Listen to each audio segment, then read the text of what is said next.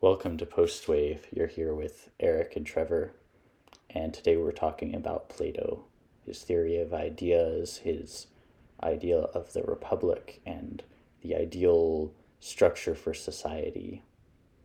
So, Trevor, which came first, the chicken or the egg?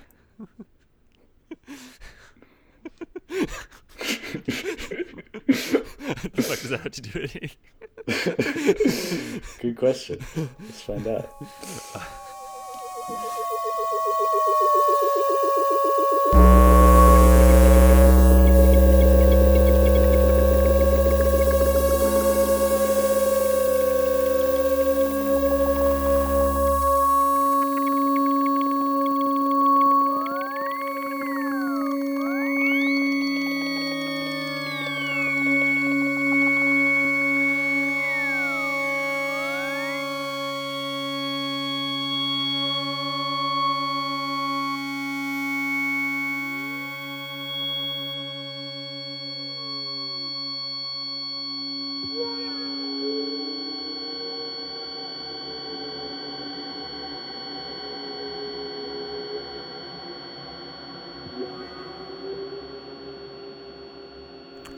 Well, actually, uh, actually, neither of them came first because the chicken evolved from something that wasn't a chicken. So, Oh, actually, I think the egg came first because the egg was probably originally a reptile egg, and there wasn't a chicken yet. And then the way to dodge the question. Good job. Good job.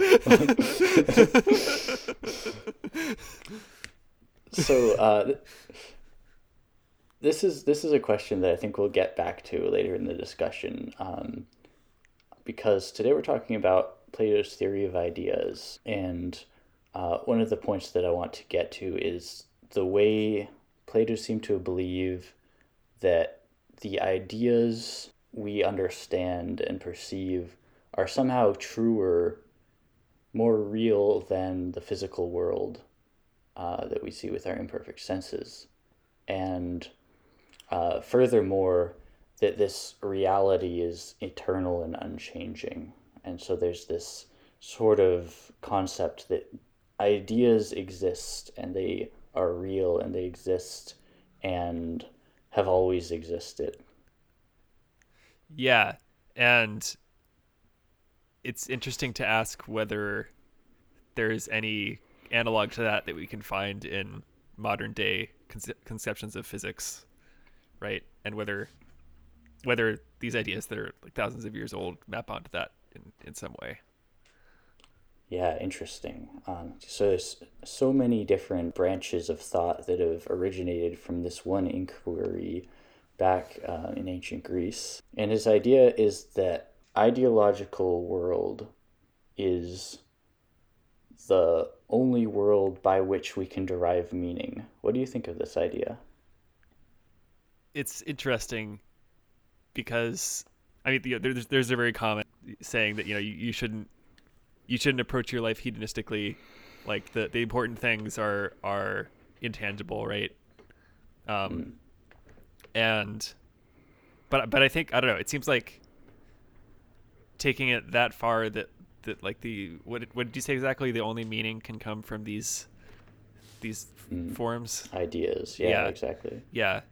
I don't know, I feel like that's taking it a a little bit too far, a little bit making it a little bit too abstract. Interesting. So I wanna throw a thought experiment your way. Um, so squirrels, cute little guys, huh? No, that This has been Postwave. Um, okay, so squirrels. They're these animals that run around, climb up trees and stuff. We love them. They seem to share characteristics more or less between all squirrels. They have big bushy tail, buck teeth. They like to eat nuts, and so each individual squirrel, what does that have in common with every other squirrel? DNA. They all have like fur. Bullshit They're answer. Okay. They're all sharing the same collective squirrel soul of There we go. Okay, let me ask you a different question then. What differentiates that squirrel from the pile of leaves next to it? I just want to give all very like scientific answers to all these questions, but I know that's not what you're looking for. No, use your fucking noggin. Wait, use my noggin or don't use it.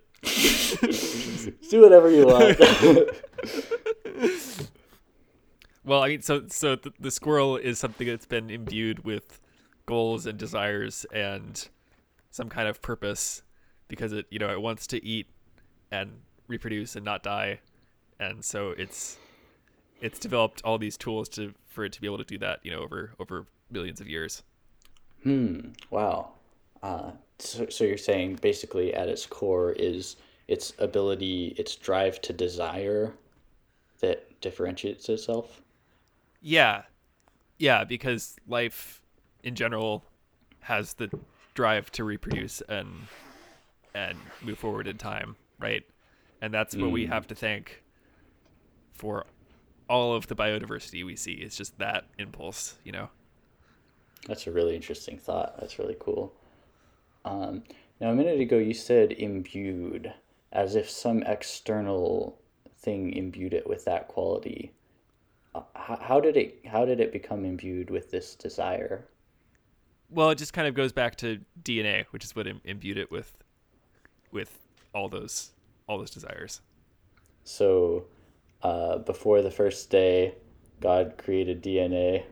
There's nothing, and then God created DNA, and then where'd the DNA come from? Well, that's a good question. we don't know yet, but I mean, we think it has something to do with these amino acids that are just floating around lots of places in space, and the right conditions with liquid water and maybe electricity and hydrothermal vents, maybe some kind of magical conditions that created the the first self-replicating molecule, and then after that it was just evolution. Assuming, I mean, So, we don't know whether it happened once or multiple times or anything like that, but that's the general story. interesting. So basically, it just happened. Is your answer? Yeah, that's like a thing that the universe does in certain conditions. Interesting. Interesting. It's an interesting question about DNA because we could take it from a different angle. Looking at DNA, what does DNA represent that causes it to want to self-replicate? That is really interesting, and that's really interesting because at bottom DNA is just information, right? It's just these base pairs. There's only four, right? And it's just this pattern of switches basically that are able to encode information, and that's a big part of it.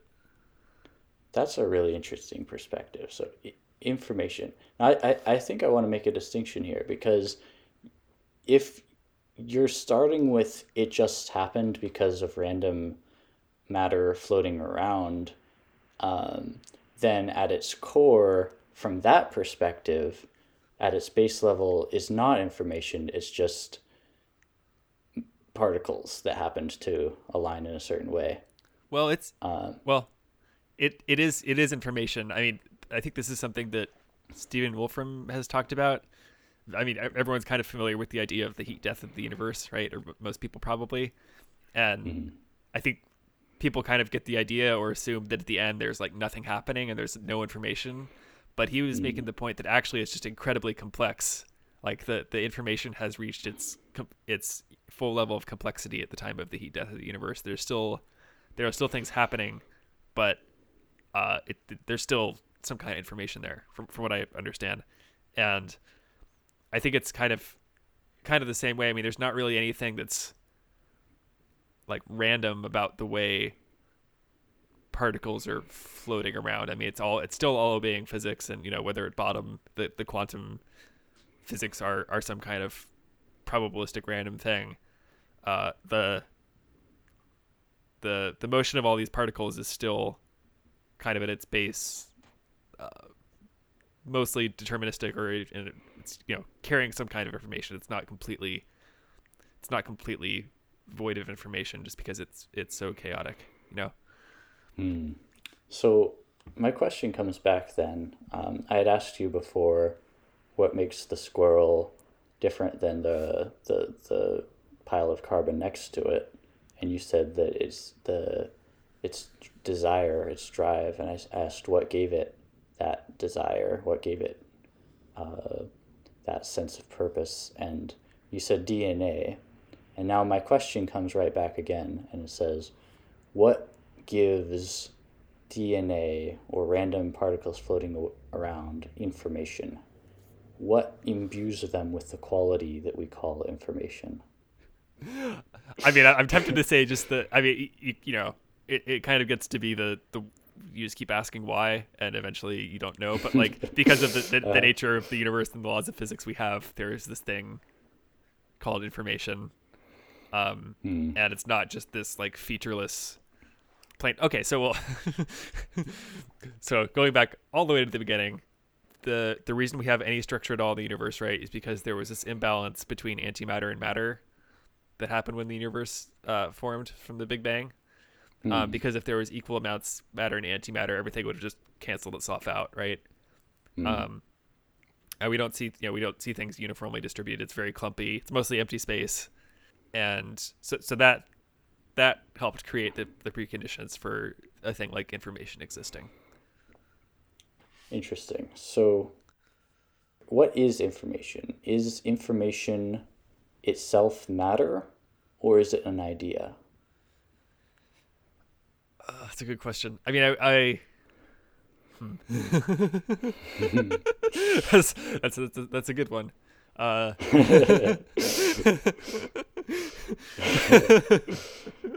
Welcome to these thoughts. Yeah. I mean, it depends what you mean by an idea. So I mean, it just makes me think of, you know, it kind of just makes me think of the quantum wave theory of reality. I know there's like a more accurate term for that, but the theory that basically every object has its own quantum wave function, and the universe itself has a quantum wave function, right? Like that's what it is at bottom, we think. Yeah. And so that, I guess, would be considered pure information or something. It's not like the matter itself, even though the matter is a expression of that. Interesting. Wow. So this is really, really cool, and it's just so telling that this idea 2,500 years ago could inspire so much heated debate and thought, even in the present. Like all of these ideas are our most sophisticated models of how the universe is structured, and at its core is basically just I don't know, right? Yeah. I don't know the answer to this question that Plato asked. Yeah. Yeah, I mean, I think there will pretty much always be limits on human knowledge, probably even in the face of super intelligent AI, but it remains to be seen. Yeah. So limits to knowledge is a good segue into talking about Plato's myth of the cave. Is this something that you've heard of before? Yeah, definitely. So it's kind of the idea is that there are these prisoners shackled in a cave and they're facing the cave wall, right? They can't see outside, and all they know of the outside world is the shadows they see on the cave wall as things pass by the opening of the cave, right? Yeah. What does this speak to you? What is the meaning in this myth? Well, it kind of gets to the fact that we become so used to the idea that what we see around us is reality with our senses, right? That is what reality is. It's not like the shadows on the cave wall, right? What we see in reality is, you know, fully featured and tangible and has lots of these, you know, rich characteristics. But at bottom, there has to be, you know, something underneath it, and we know now that it's atoms and like electron clouds and all this crazy quantum stuff that's happening, which we cannot see at all. Like we just, because of the nature of our biology, we just can't observe things at that level unless we have instruments, right? And even those aren't, you know, those aren't perfect either. I think so. If people are familiar with the Bohr model of the atom, I think Niels Bohr's son has said basically that any kind of visual model of the atom that you try to build isn't actually what's there. Like, it's all just math at the bottom. There's not really any way getting around the fact that it's just math. Wow, I love that. That's really cool.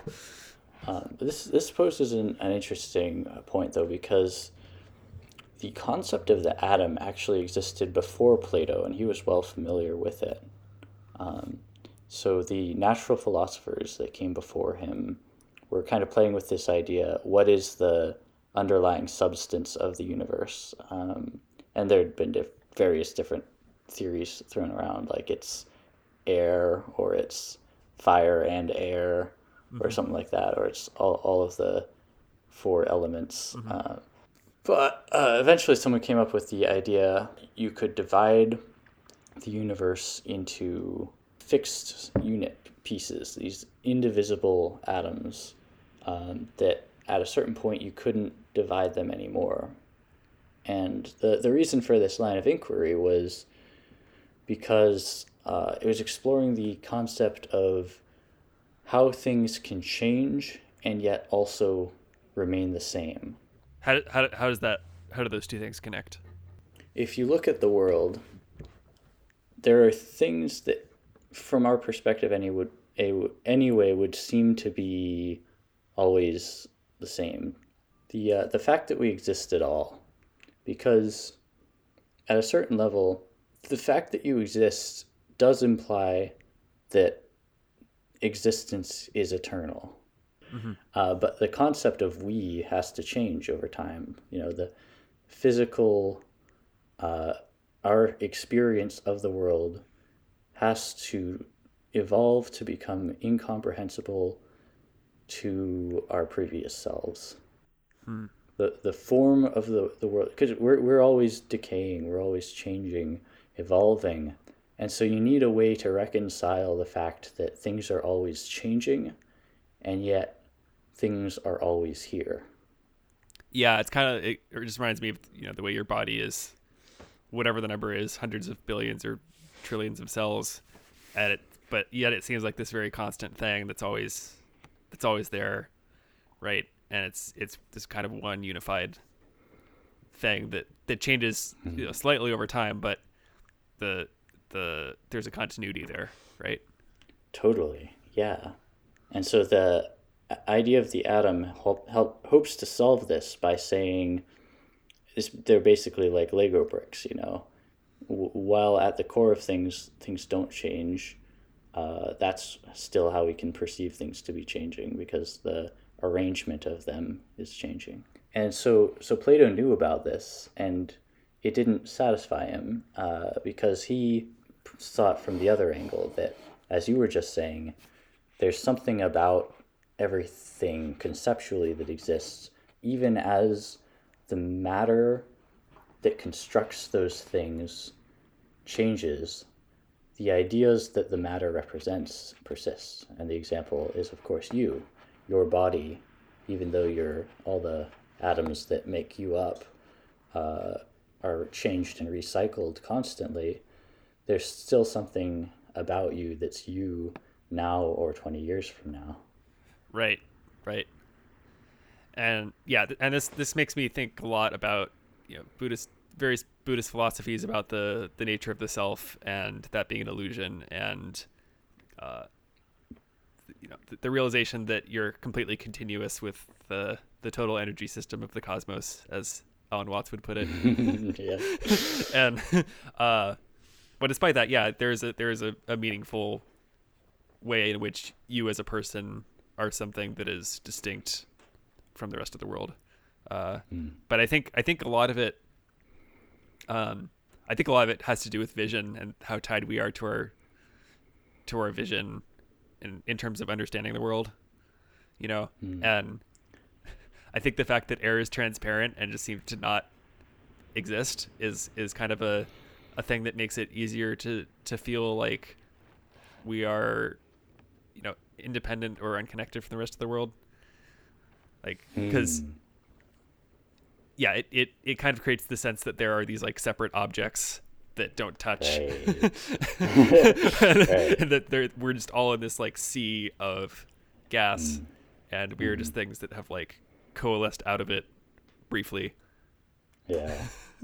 Is basically like an accident of the fact that we happen to be animals Yeah, as opposed to some other biological form, like, say, a super intelligent tree or ecosystem of trees representing sort of hive intelligence might have an entirely different experience of the world. yeah, yeah, totally. Their roots are like intertwined with the earth. So, going back to the idea of the squirrel, then, with Plato's theory of ideas, he would say that the thing about the squirrel that makes it distinct from the pile of leaves next to it is these ideological attributes about the squirrel. It is, it's the shape of it, the drives of it, the things that make it unique from everything else. Hmm. And that this ideal squirrel that can never exist in the physical world does exist truly and perpetually in the world of ideas. So when you say the world of ideas, do you imagine that it's a like if you traveled in every direction in the universe at once for an infinite amount of time at the speed of light, would you eventually find this world of ideas, or is it in some other dimension, or is it just completely Mm. conceptual or something, or what? Exactly that. That it's so the way Plato envisioned it was that it's a second world, or rather that it's the first world, the true world in the realm of conception. That it doesn't have a physical incarnation, and that this physical world that we're stuck in here is merely a shadow cast from that perfect world of ideas. Yeah, yeah.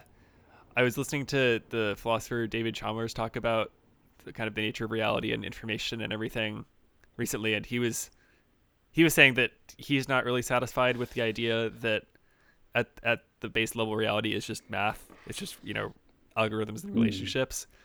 But maybe I mean he admits it's totally possible that that's just our ape brains being biased.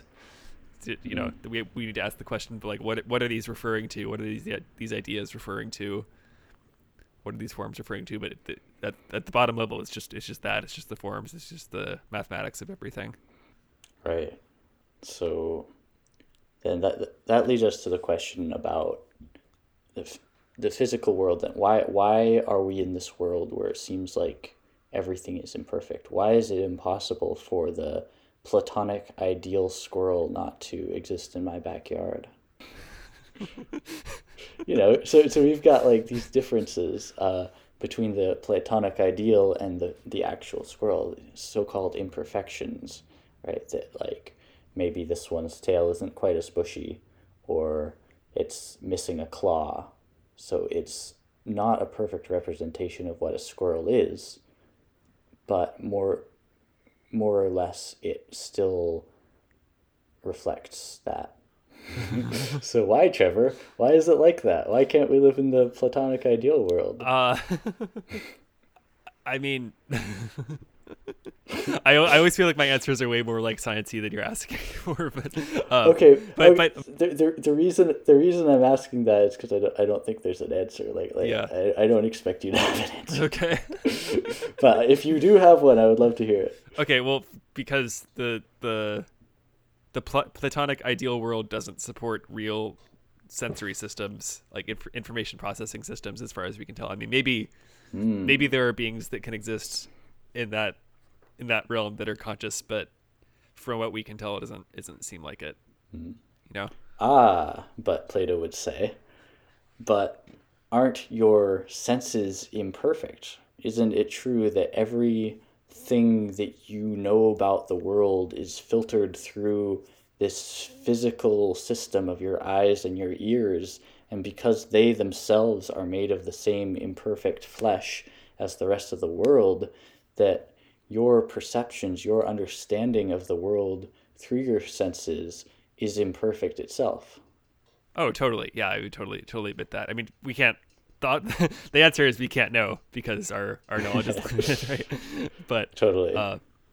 But Plato would say, oh, but we can know. We just have to rely on logic rather than our senses. right, right. But what is the logic? Like you have to have axioms, right? What is the logic like stemming from? What is it based on? It's a good question. I think this might be, like, he's got a good point here, I think, that through logic, through intellectual insight, we can grasp true knowledge about our existence. But I think it's true that in a certain sense we do have to rely on the physical nature of our senses as well. Yeah, because there's otherwise, otherwise, what are you basing things on? Yeah, Exactly. yeah. Yeah. I mean, and so then you well, I guess the only other thing you're left with at that point is you go down the Descartesian exploration of all that you know is that you exist. If you're enjoying what you're listening to so far and you want to support us somehow, there's lots of ways you can do that. You can go follow us on Facebook or Instagram, or visit us online at postwavepodcast.com, or send us a nice email at postwavepodcast@gmail.com. You can also follow us on your podcasting platform of choice. We're on pretty much everyone out there. Give us a nice review if you're on a platform that supports that, or a 5-star rating. Thanks for listening.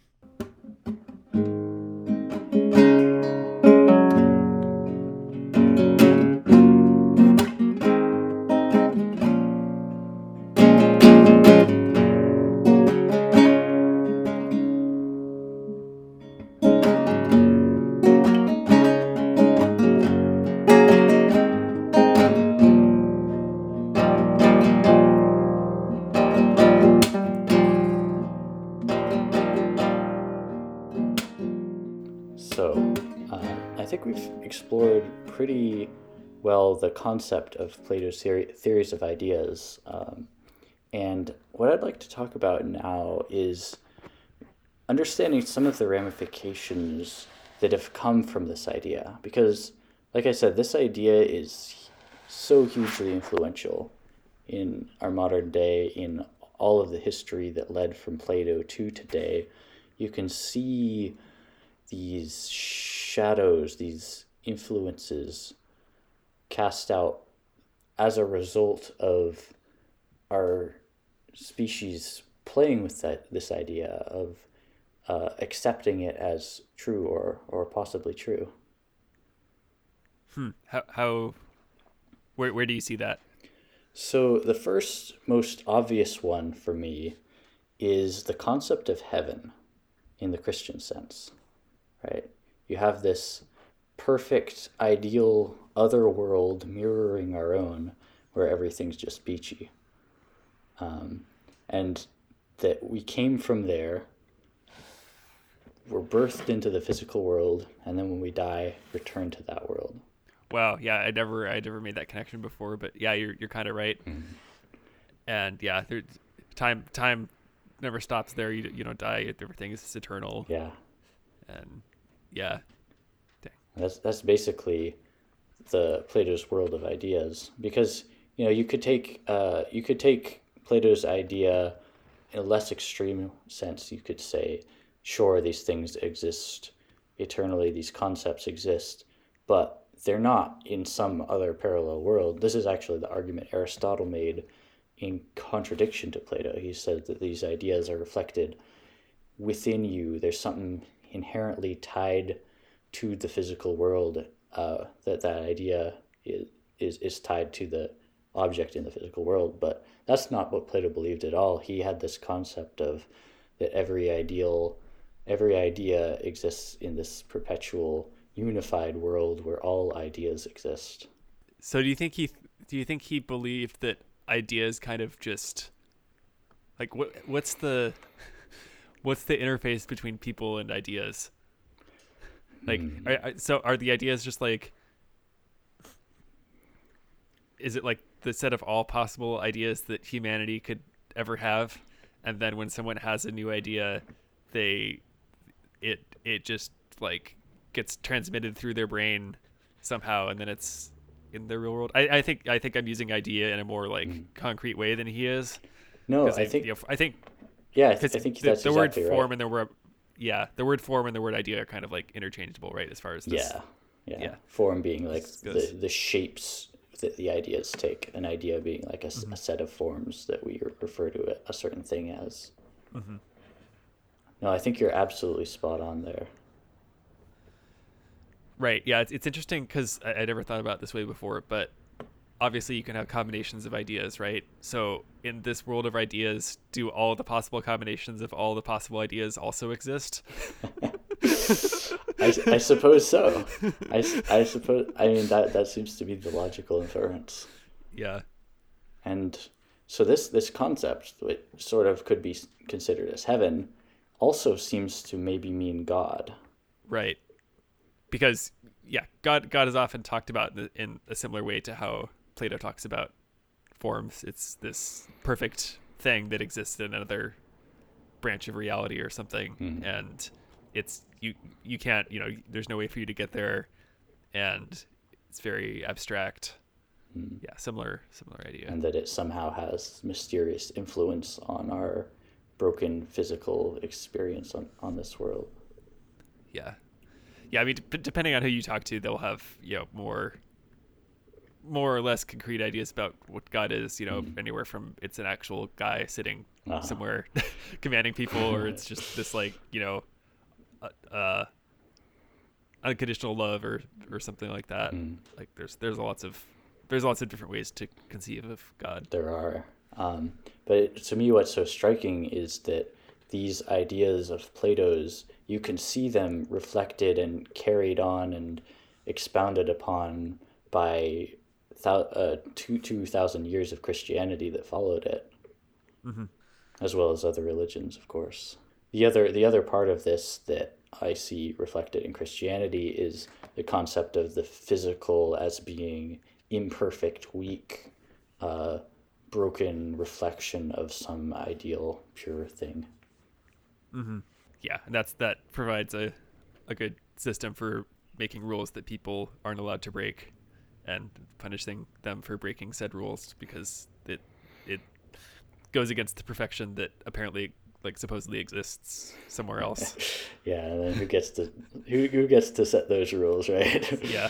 Yeah. um, that's a really interesting segue because I think one of the most hugely influential parts of this of Plato's ideas is his Republic. Right? Are you familiar with Plato's Republic? I've read like a chapter or two of it for a philosophy class, Mm. but beyond that I'm not super familiar. Right. So the Republic refers to, yes, his writing, but it also refers to this concept of this ideal system of government that he constructed based upon this idea he has of ideas as being eternal, and this society, this ideal society that he structured, has all these very particular facets about it. It's a hierarchical structure. It's class based. You have a ruler, you have a warrior class, and you have the peasantry. And Hmm. everyone's supposedly knows their place and their job, and they're all working together to create a smoothly functioning unit that exists in perpetuity. Hmm. So how does that compare to our modern American system of government from what you know? Mm. So I think not only is a large part of that reflected in our modern system of government, but in most governments over the course of history. Um, Hmm. you will see these repeating themes, like the idea of hierarchical class systems, of knowing your place in those systems, um, the specifically having an elite ruler, an below them a elite ruling class who more or less get to do whatever they want. The only rules that define them, there may be some internal rules of like chivalry and honor that guide their actions, but in terms of governance, there is really no accountability. and then that governance applies for the working class who do all the work. You're kidding. No, for real. And so even though in the way our society is currently structured in America, there are no explicit class boundaries, it's pretty clear that all of these roles are still more or less followed implicitly. Yeah, it's baked into a lot of the philosophy of the people who wrote the Constitution and all that stuff. I think directly from ancient Greek and Roman society, but also just because of the way those ideas filtered into Christianity, and then Christianity also hugely influenced the Constitution and all that stuff. Absolutely. I think that part of the challenge here is that this ideal world, this ideal society that Plato envisioned, it still encompasses things like conquering enemies and stuff. That's like one of the things he says you specifically need to still be able to do in order to have an ideal society. And so baked into it, there is this kind of predisposition for conflict, for war, for violence. And I think as a society that has hippies in its past, we sort of naturally shy away from this concept. We would idealize a world that doesn't have to rely on violence in order to thrive.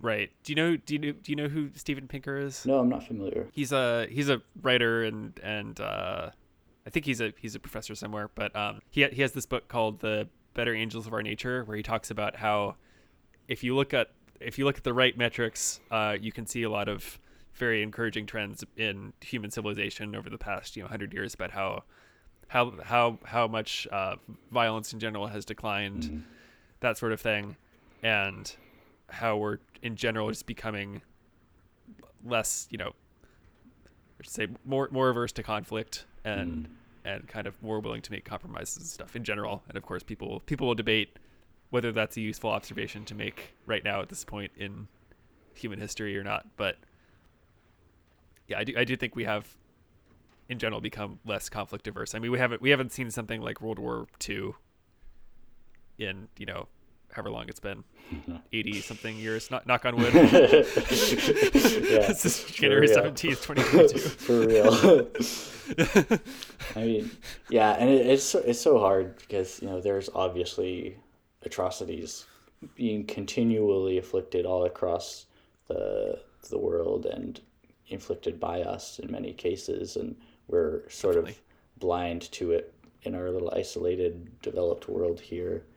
But I mean, it's hopeful to think that maybe even all that considered, it's still better than it was a few hundred years ago. Yeah. No, obviously there's still a lot of awful shit happening, and the U.S. is instigating a lot of it. So there's that.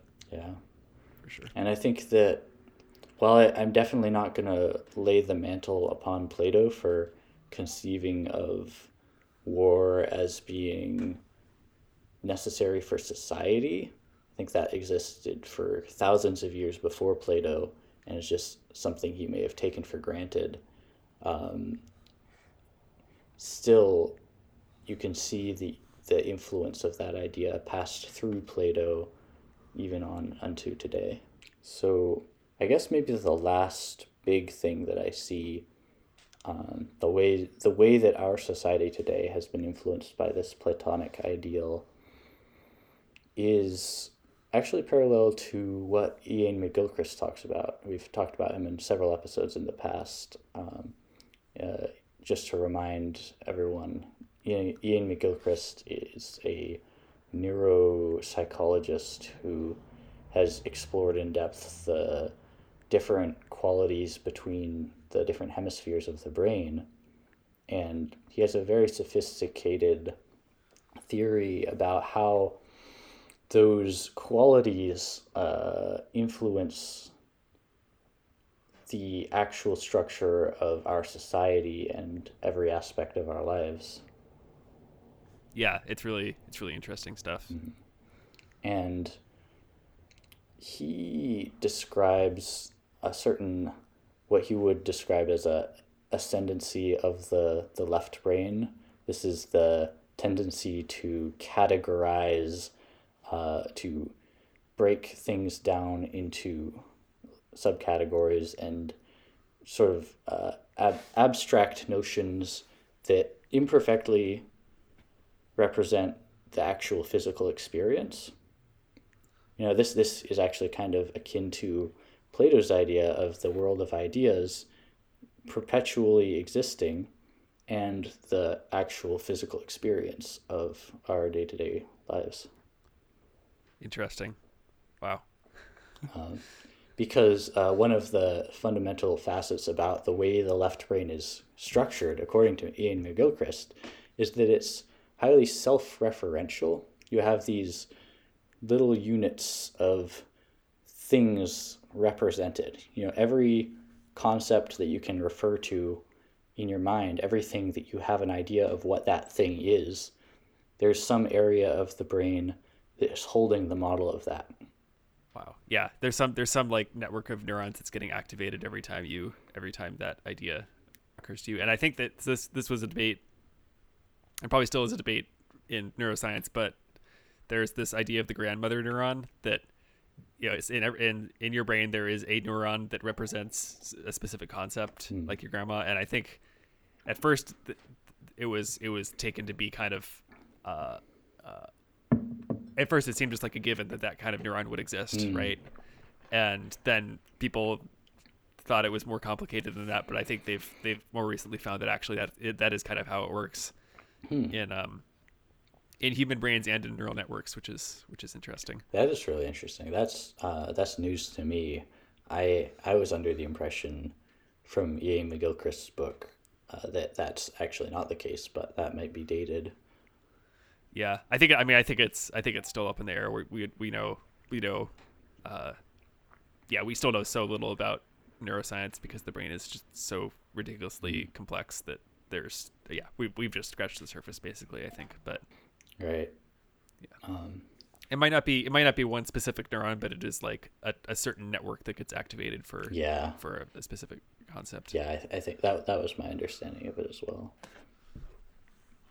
And so there's something timeless about that, right? Each of these concepts that exist within your left brain, they don't really have a sense of persisting in physicality, of embodiment. They're just this idea that's existing in perpetuity on its own, that actually shapes so much about the structure of our world and the world that we build, the society that we build. Institutions are constructed so much around distilling things down to their constituent parts, their concepts. And I don't know, what do you think about that idea? Like, is that valid?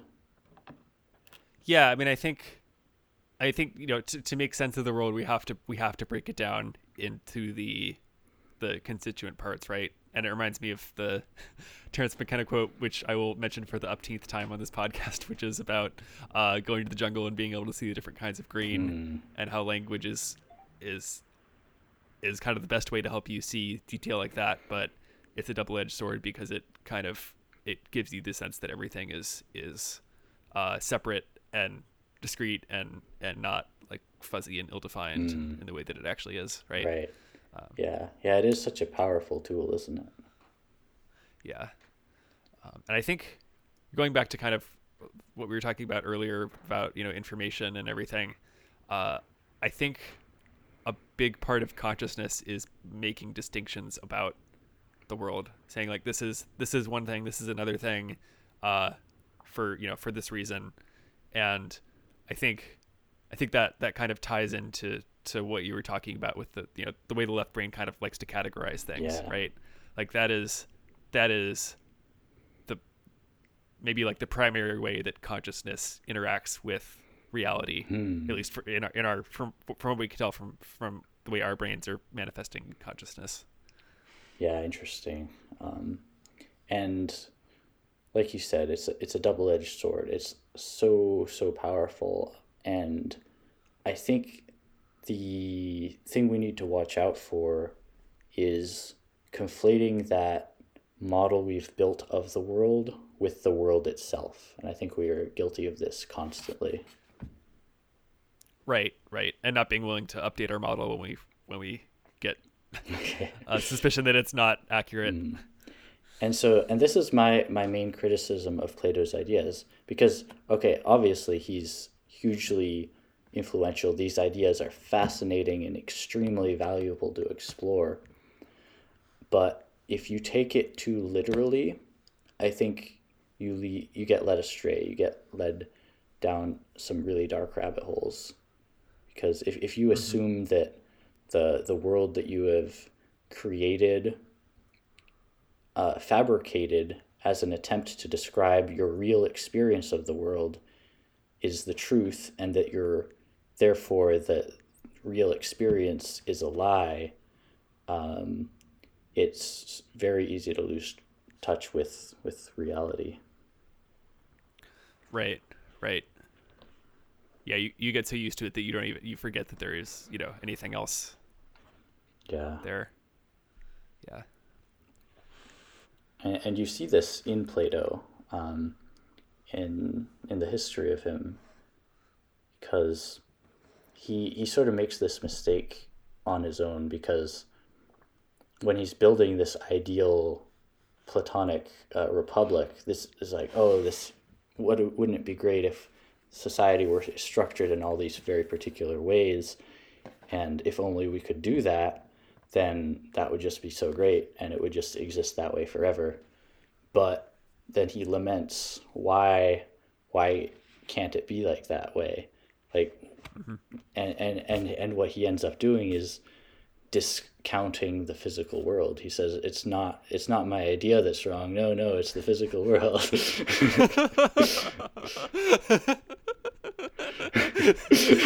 Literally, all of reality is wrong. I'm not wrong. Literally, that is what he says, and so it's so funny, right? It's like obviously the most arrogant, like childish, petty, spoiled brat sort of thing to say, but. And then people say that all philosophy is just a footnote to Plato. Yeah, I think I guess he was right. Yeah, he was right. Asterix. So it's only kind of tangentially related to this topic, but I did want to mention this idea I had recently about consciousness and information and how those two things interact. So one of the main theories you'll hear when you hear people talking about what consciousness is that it's some kind of information processing, right? The brain is just doing information processing all the time. That's kind of what it's there for. That's what the nervous system does. And somehow I never connected that to the idea that the senses are perceiving information, and the fact that the senses are basically delineating things about reality, like different frequencies of light. We can tell in a pretty fine-grained way, that a certain frequency is different from another just by the color, right? Even just a little bit, it's like, that's not quite the same color, right? That's like pretty easy for a human eye to do, right? And same thing with sound, like, it's a different pitch, it's this pressure or wavelength or whatever. And the idea that your brain is basically seeing this kind of structure in reality and making these distinctions, the idea that that's what consciousness is, like, suddenly seemed way more plausible to me. Consciousness is literally what information feels like when it's being processed. And I feel like I'm just saying the same thing that people say. I've been saying for a long time, but somehow it never like hit me in quite that way, Yeah, no, for sure. There's something really different about like having an intellectual idea of this, of the reality of ideas, and then to actually experience that. There's something. incontrovertible about that experience.